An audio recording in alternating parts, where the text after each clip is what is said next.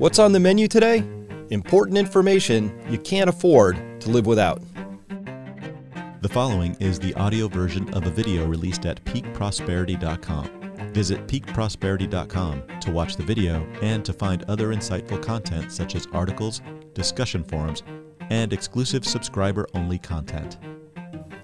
Hello everyone, Dr. Chris Martenson here, and welcome to this episode. Really excited to bring you this episode because, as you know, or maybe you don't know, a lot of my work pre-COVID was talking about what's called the 3 E's, the economy, energy, the environment, in something called the Crash Course. Today, I'm going to give you a little bit of an economics tour, as it were, because it's really important that you know this. Now listen, I'm not an economist, but I do play one on the internet. I'm going to talk economy with you. I'm going to talk finances. You have to understand this context. By the way, just so you know, there is a part 2 to this, which is going to be very different. We're actually going to be talking about something that's pretty different from what you're going to hear about in part 1, but these are the important conversations we need to be having. These are happening over at Peak Prosperity. So find that, navigate over by the link, or down in the description below. You can find a link straight there. All right, so today's conversation, really important topic, and let's go there. We're going to be talking about how money is created, so you have the context you need to understand what's coming next with inflation and with a probable economic accident, be the politest way I could put it at this point. As always, you should come away from this presentation having learned something really important. And today I'm going to cover just a few quick pieces so that we can put into context this inflationary impulse that's coming right now. It's going to steal your wealth. It's going to be very, very difficult for a lot of people. And it's coupled with a legit supply shortage for energy, the master resource. If you don't understand these things, hey, they could bite you. So context is everything. Let's go there. I want to talk about what's actually going on in the world. So, hey, I start here. This is the one chart to rule them all. This is the Federal Reserve's balance sheet. What's a balance sheet? That's a place you park your assets and liabilities. And in banking world, the Fed has a bunch of things on its balance sheet here, which it calls its assets. Its assets are somebody else's liabilities. That's how banking works. So what does all that mean? First, let's look at this chart in red, total assets on the Federal Reserve balance sheet. Why is this important? Because this is the headwaters of the Nile. If you want to know where all that Nile Delta water came out, you have to go to the headwaters of the story. This is it. This is the headwaters of everything. Central banks are the headwaters of the whole currency / monetary story. So, decoding this chart a little bit, looking at millions of US dollars on the left axis over there. What's a million millions? Well, we're talking trillions. So over here, I'll get my drawing tool out real quick so we can go through this.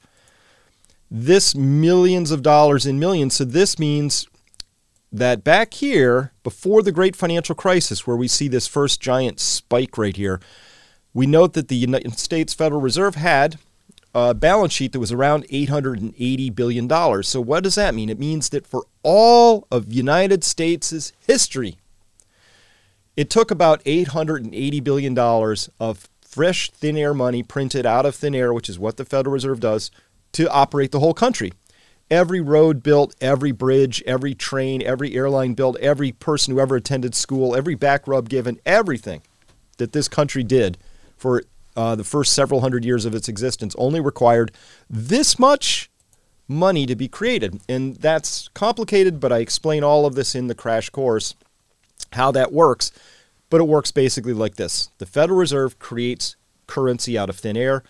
It puts it into the system, and then the system does things with it. Mostly it takes that and loans it out to other people and amplifies it and creates even more currency out of it with corresponding debts.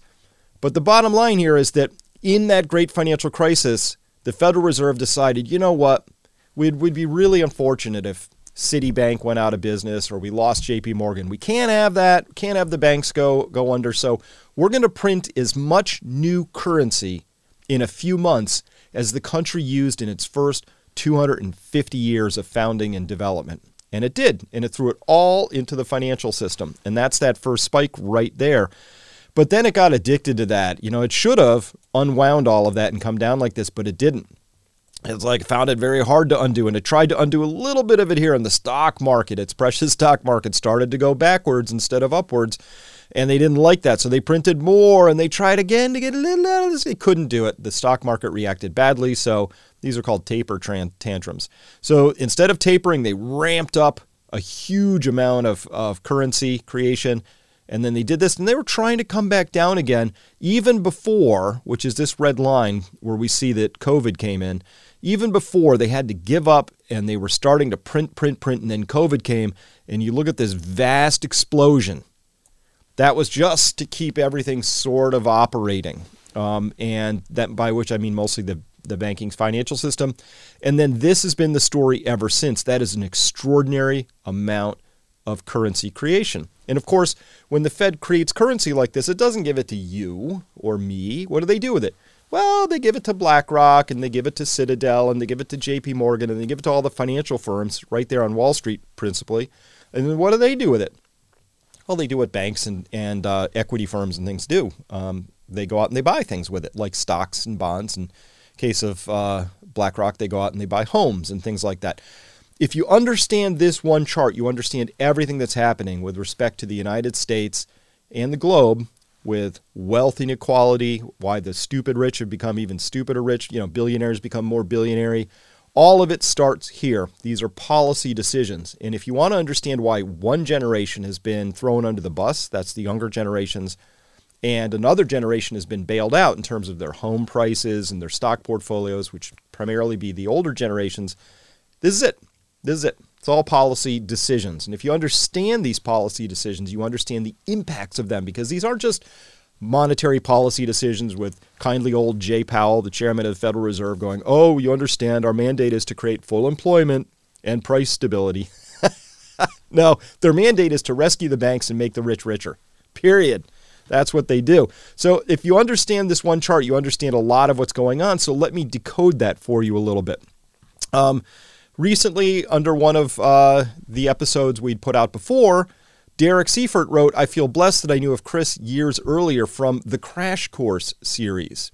He's the straightest shooter out there in this space, extremely generous with his time. Thank you, Derek. Knowledgeable. And whatever he earns through these efforts is nowhere near the value contained within them. The most important work I ever did in my life. Just maybe COVID's going to rival that someday, but the Crash Course is this body of work. It's thinking that I put down, and I gave it away for free. I could have sold it for a lot, but I decided the world needed to have it. So that's what Derek is referring to here, is this thing called the Crash Course. So good news, if you like my dulcet tones and you like learning, you're going to love the Crash Course because, here's what it is. I put together 3 big ideas: energy, economy, and the environment. And there's all these related ideas around that. Energy has this concept of peak, cheap oil embedded within it. We've got exponential money growth, which is this extraordinary concept that once you learn it will change how you see the world. We've got this global credit collapse. It's going to have to collapse someday. I show how that's true when I go through the economy. We've got a national failure to save. We've got demographics to consider. But on the environment side, we have both waste streams, pollution going in, and resource depletion, non-renewable natural resources coming out. Now, why is this important? And by the way, all of this is contained in a variety, 28 chapters now. And each one of these chapters is anywhere from 3 minutes to, maybe up to 20 minutes long. And you can see here that I cover a lot right at the front. Where do I start? Growth versus prosperity. What is money? Money creation, the banks, money creation, the Fed, a brief history of money, quantitative easing, inflation, how much is a trillion, debt, assets, liabilities, and it keeps going. About the first 10 chapters or so are just about money and the economy. Really important grounding that I think everybody should have, because once you have that context, then you can understand what's happening. It's the same as with COVID. If you don't understand preparing the terrain as a concept, if you haven't looked at the base data under the various supplements like vitamin D and or zinc or things like that, it's very difficult to understand the rest of what's going on with COVID. So same thing. I just unpacked this whole thing. You can find it all here at peakprosperity.com/crash course. And each one of those is an individual video chapter that you could watch if you so chose. The point here is that I don't think you can understand what's happening today or predict the future without what's called a systems view.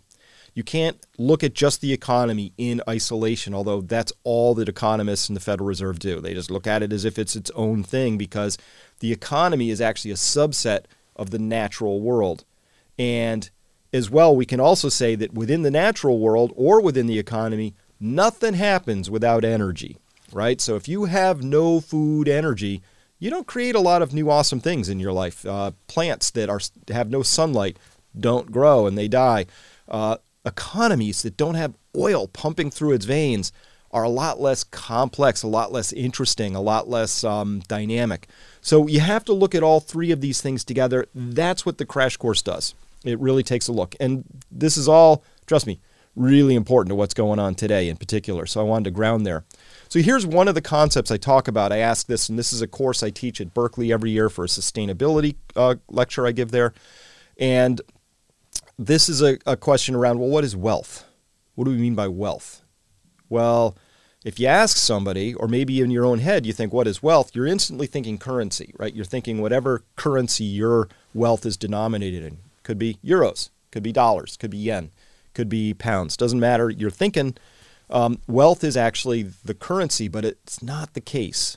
So I'm going to deconstruct that really quickly because this allows us to understand what is happening with respect to inflation that's going to come and take your wealth away. So what is wealth? This is an idea set that comes from The Small is Beautiful, the E.F. Schumacher Foundation. They talk about wealth in three forms. Primary wealth. Let's start there. Primary wealth is rich soils, clean waters, abundant fisheries, thick seams of ore or coal or oil in the ground. That's primary wealth.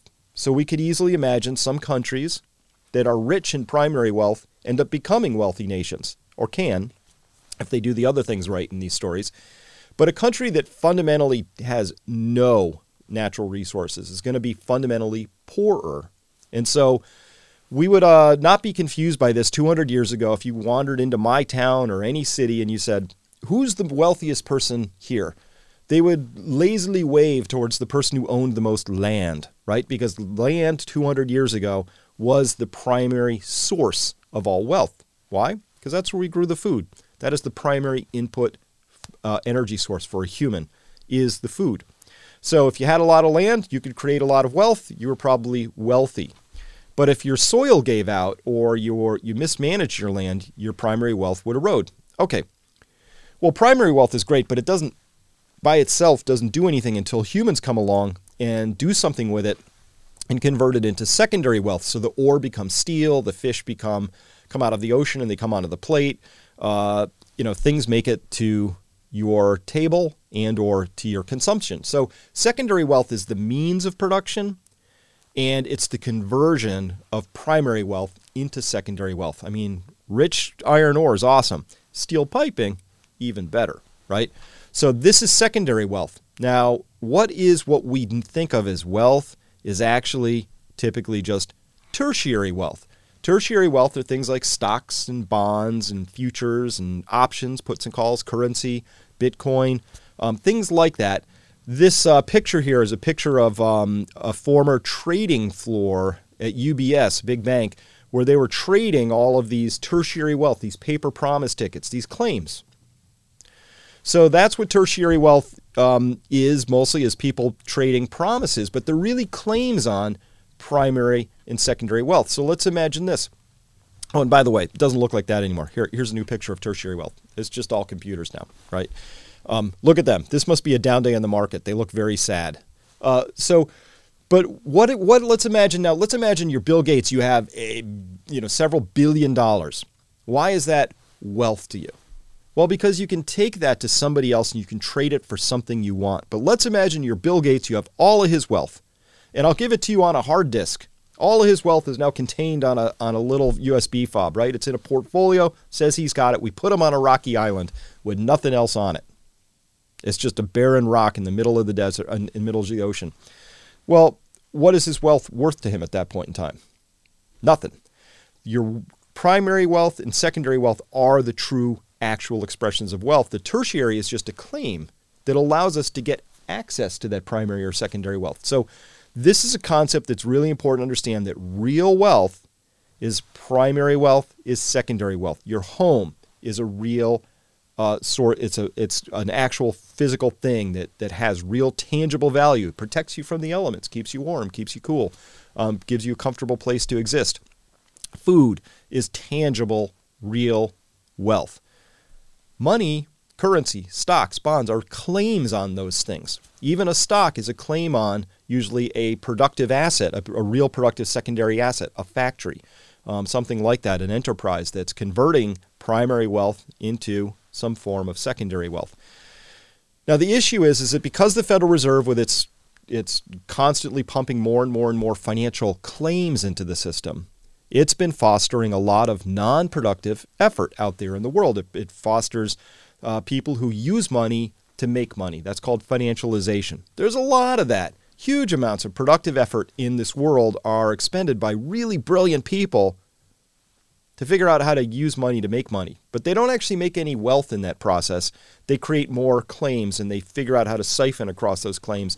And that actually is not an awesome thing because those intelligent people are doing something fundamentally non-productive. All right, what is money then? We can say that money, or currency, is a claim on wealth. It's not wealth itself. It's a claim on it. It's an important claim. I'd give you that. But it's a claim on wealth. Well, then what's debt? Well, actually, debt's a claim on future money. So if I have a mortgage debt of $400,000, say, well, then that I don't owe all of that $400,000 today. I owe it over the next 15 or 30 years, depending on the mortgage term. So that mortgage is actually, that debt I have is a claim on money in the future. So currency is a claim on money today, in this claim on wealth today, in this moment. And debt is a claim on future money, which itself is a claim on wealth in the future. All right, so that is money. Why is this important? Because you always have to keep your claims in balance with the real wealth. We've seen this over and over again in history.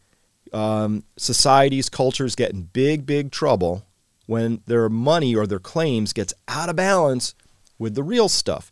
It can even happen in a gold or silverback system. Remember, in the 1500s, Spain figures out how to sail across the oceans and take a lot of gold from other cultures, and they brought it home. They're like, we're wealthy. We're super wealthy now. And all that happened was they brought all this gold back into their country. The real wealth didn't change. The claims, which is the gold, actually changed, and all of a sudden they experienced extraordinary inflation. And I put this on a balance because two things can happen. You can get too much money, which drives inflation compared to the real stuff, or you can have what the United States had in 1929 through the 30s, which is your money supply collapses, in which case you have too few claims, and you get what's called deflation, and the value of real things relative to money rises extraordinarily. So balance. We always just want balance. This is my primary critique of the Federal Reserve, is they've driven us wildly out of balance, and it can't end well. It never does historically. It's an important concept to understand. And of course, your newspaper, MSNBC, never take you down this path. Why? Because I guess it's dangerous information for people to have, to understand that things have to be in balance and that our erstwhile leaders are busy driving things wildly out of balance. That's what they're doing. As well, in the crash course, I'll take you through the idea of currency creation, or what we call money creation, in our fractional reserve banking system. I'm not going to take you through all these steps, but the summary is that for every $1,000 that somebody deposits in a bank, up to $10,000 of new loans can be loaned out by the bank because rules. It's just a rule we have. It's not like a law of nature. It's something we came up with as humans. So that's kind of how the system works. I wish it was actually that quaint. It doesn't work that way anymore. In fact, banks can loan out infinite money these days because the reserve ratios have gone to nothing. But the bottom line summary of this particular point here is that we have this much actual currency in the system, and we have this much debt in the system. And because of that mismatch, there's a rule that comes from that, which is that the debts constantly have to keep expanding, or the system of money we have gets collapsy. It starts to want to collapse. So given that my critique of our money system is if you have a money system that's either expanding or collapsing, you have a bad money system. And that's the one we have. I can't fault people for coming up with it in 1913. Must have made a ton of sense back then when the world seemed infinite and there were no edges. Today, we don't have that world. And that's the world I'm about to take you into, is where we are in this resource story. It's really critical to understand. By the way, I know I'm going through this quickly. If this at all appeals to you, you're getting little dings like, maybe I should know this. It's all contained right there in the crash course, and you can step through it at your leisure. So let's go back here. Instead of calling this the Federal Reserve balance sheet, I'm going to say this is excessive claims. We went from $800 billion to $8.5 trillion in just a few years. Nothing like this has ever been seen in human history, ever. I mean, there have been hyperinflationary episodes in the past, but in terms of the number of claims being manufactured by the Federal Reserve and other central banks, we've never been through a period like this. So keep a journal, extraordinary times. Let me show you the impact of this, and let me tell you what happened. So, as I mentioned before, and the reason I threw this up, somehow currency gets into the system. That's what that first $1,000 is. And somehow you end up with a lot of new currency down at the bottom. There's $1,000 to begin with, but there's $10,000 by the time the banks have finished amplifying that and loaning it all out.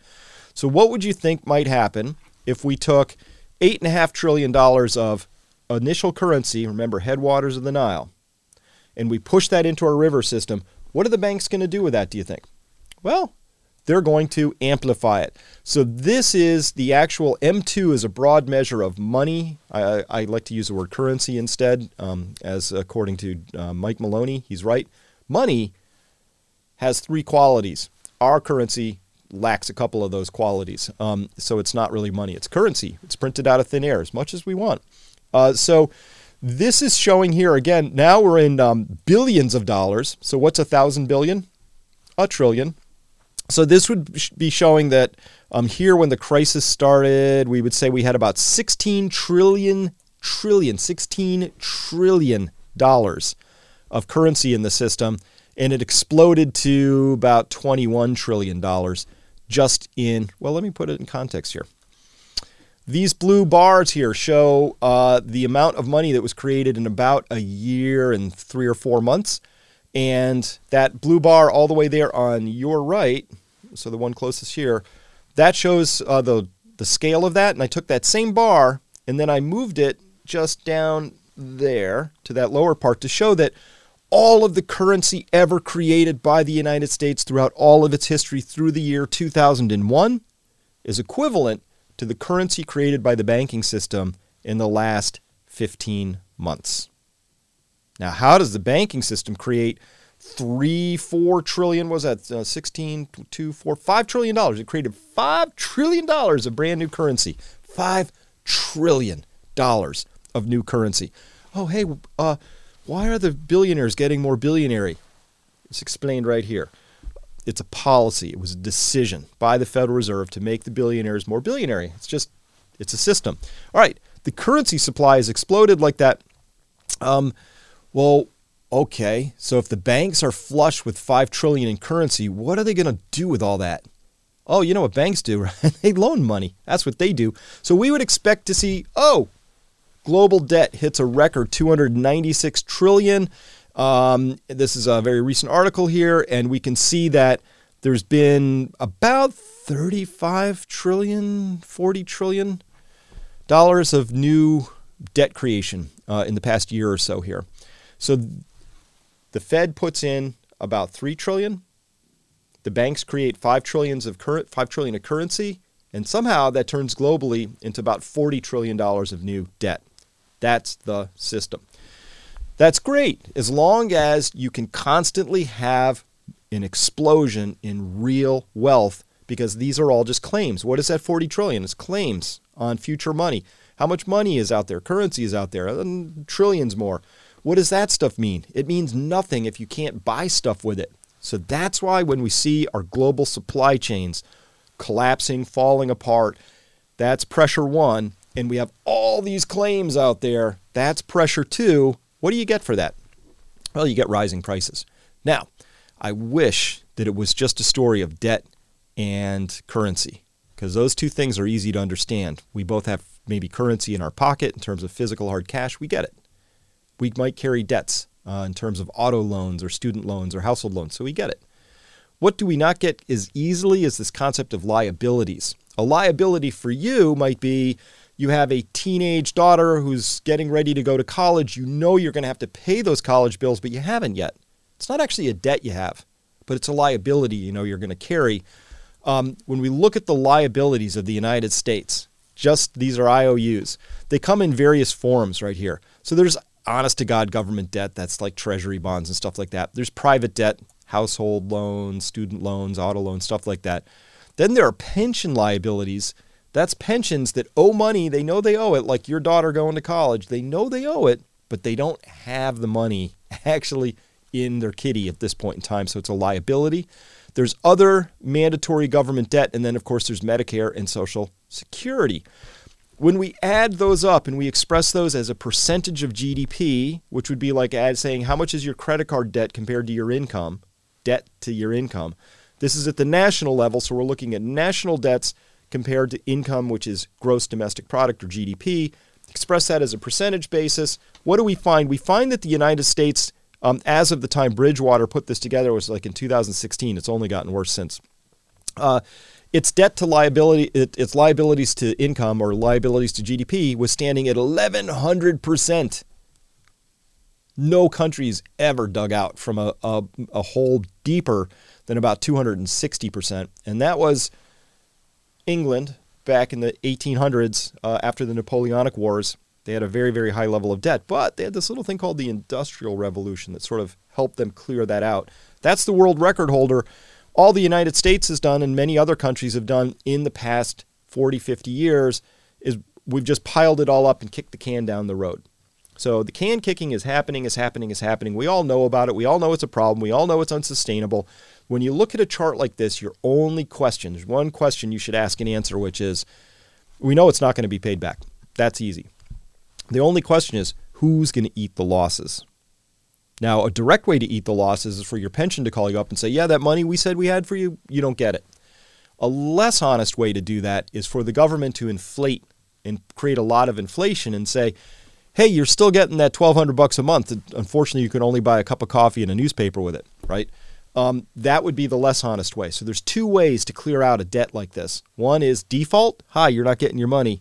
And the second is by inflation, which is your money is worth a lot less. Those are the only two ways that you can make this graph resolve.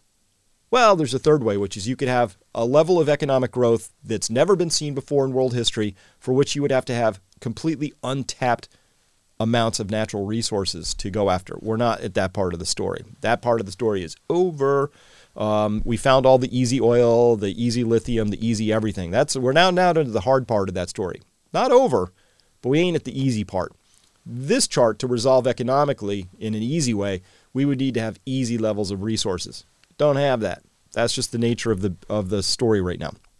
All right. So if you're a central bank and you're facing this calamity and you've got these massive, massive mismatches, what do you do? Well, there's only one way out of this from the banking story is you drive interest rates down. You got to drive them down because what you can afford at 10% rate of interest, which is here, and these are various world governments. So we've got Germany, the European Union, UK, US. These are you can see all of our interest rates are roughly in line with each other. So there's no real difference between any of these countries at this point. Same story because central banking is a global story. Same story everywhere. But here we are at 10% rate of interest, and you can see we've been driving it down and down and down and down and down and down and down. It just keeps going down, and it's effectively close to zero at this point in time. Now, why is that a response? Well, what you can afford at a 10% rate of interest is completely different at a 1% rate of interest. If you're buying a house, you would understand your mortgage interest is a very big determinant on your monthly nut you got to carry to pay off that mortgage. General rule of thumb is for every 1% your rate of mortgage goes up, you can afford 10% less house on a dollar basis. So if you could afford a $500,000 house at 5% rate of interest, you could probably only afford a $450,000 house at a 6% rate of interest. It's just how it works. So this is one response. The central banks are like, oh, people can afford less and less and less because there's less what do? They've been driving the interest rates down. Well, we're kind of out of this story right now because we're pretty much at zero. So there's not a lot of runway left there.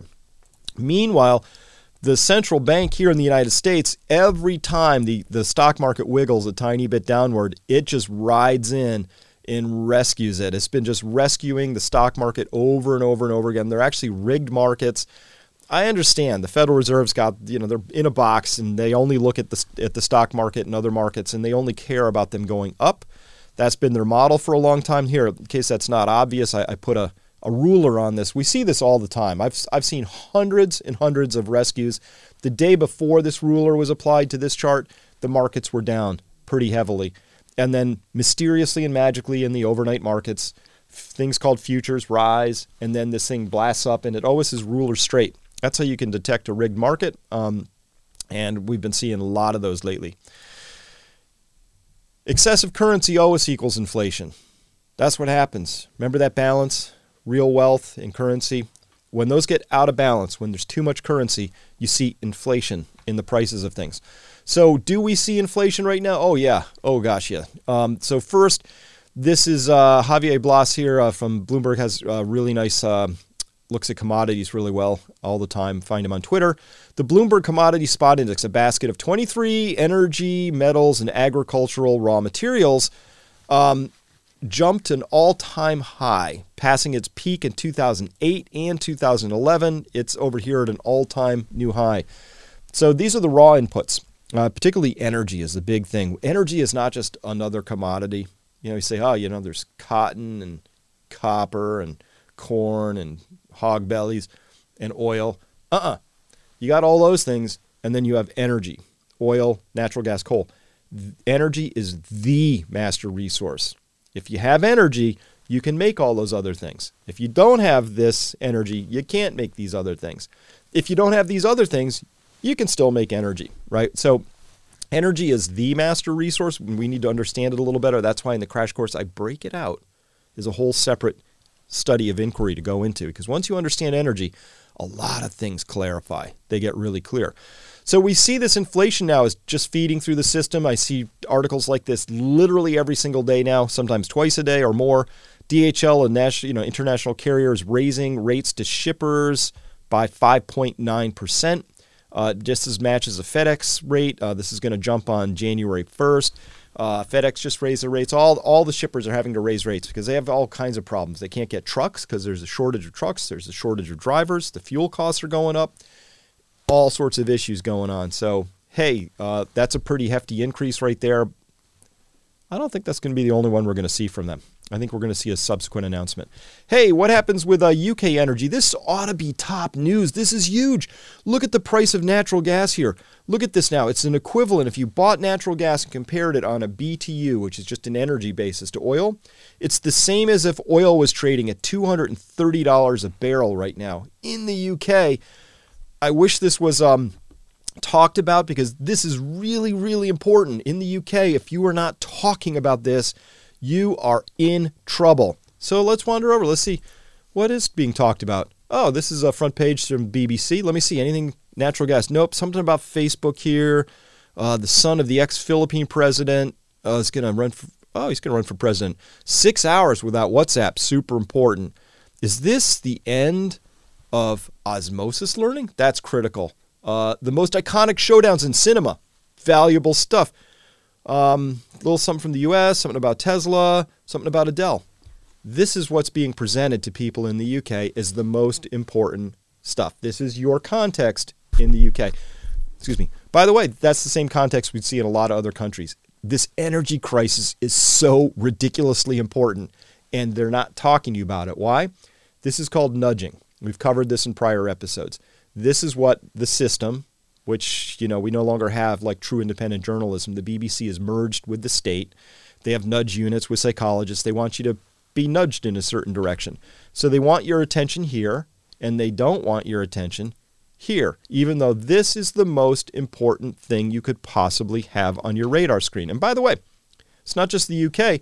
This is a series of charts here across Europe. Europe is in deep doo-doo this winter, really deep trouble. So Dutch gas, look at the prices on this stuff. I mean, this is a pure, true parabolic rise. Coal, which is can be swapped out and used instead of natural gas to create electricity. Look at that rise. German power, which is an amalgam of all sorts of things, including coal costs, natural gas costs, and this other stuff called carbon emission. Carbon emission costs are spiking. And look at these. This went from 20 to 60. That's a 300% rise. This went here from 50 to 200 pretty much. So we had a fourfold rise. 400%. These are extraordinary. This is absolutely the most important thing. Why? Because energy touches everything you do. It's the master resource. If you don't understand this, a lot of shocking things are going to happen.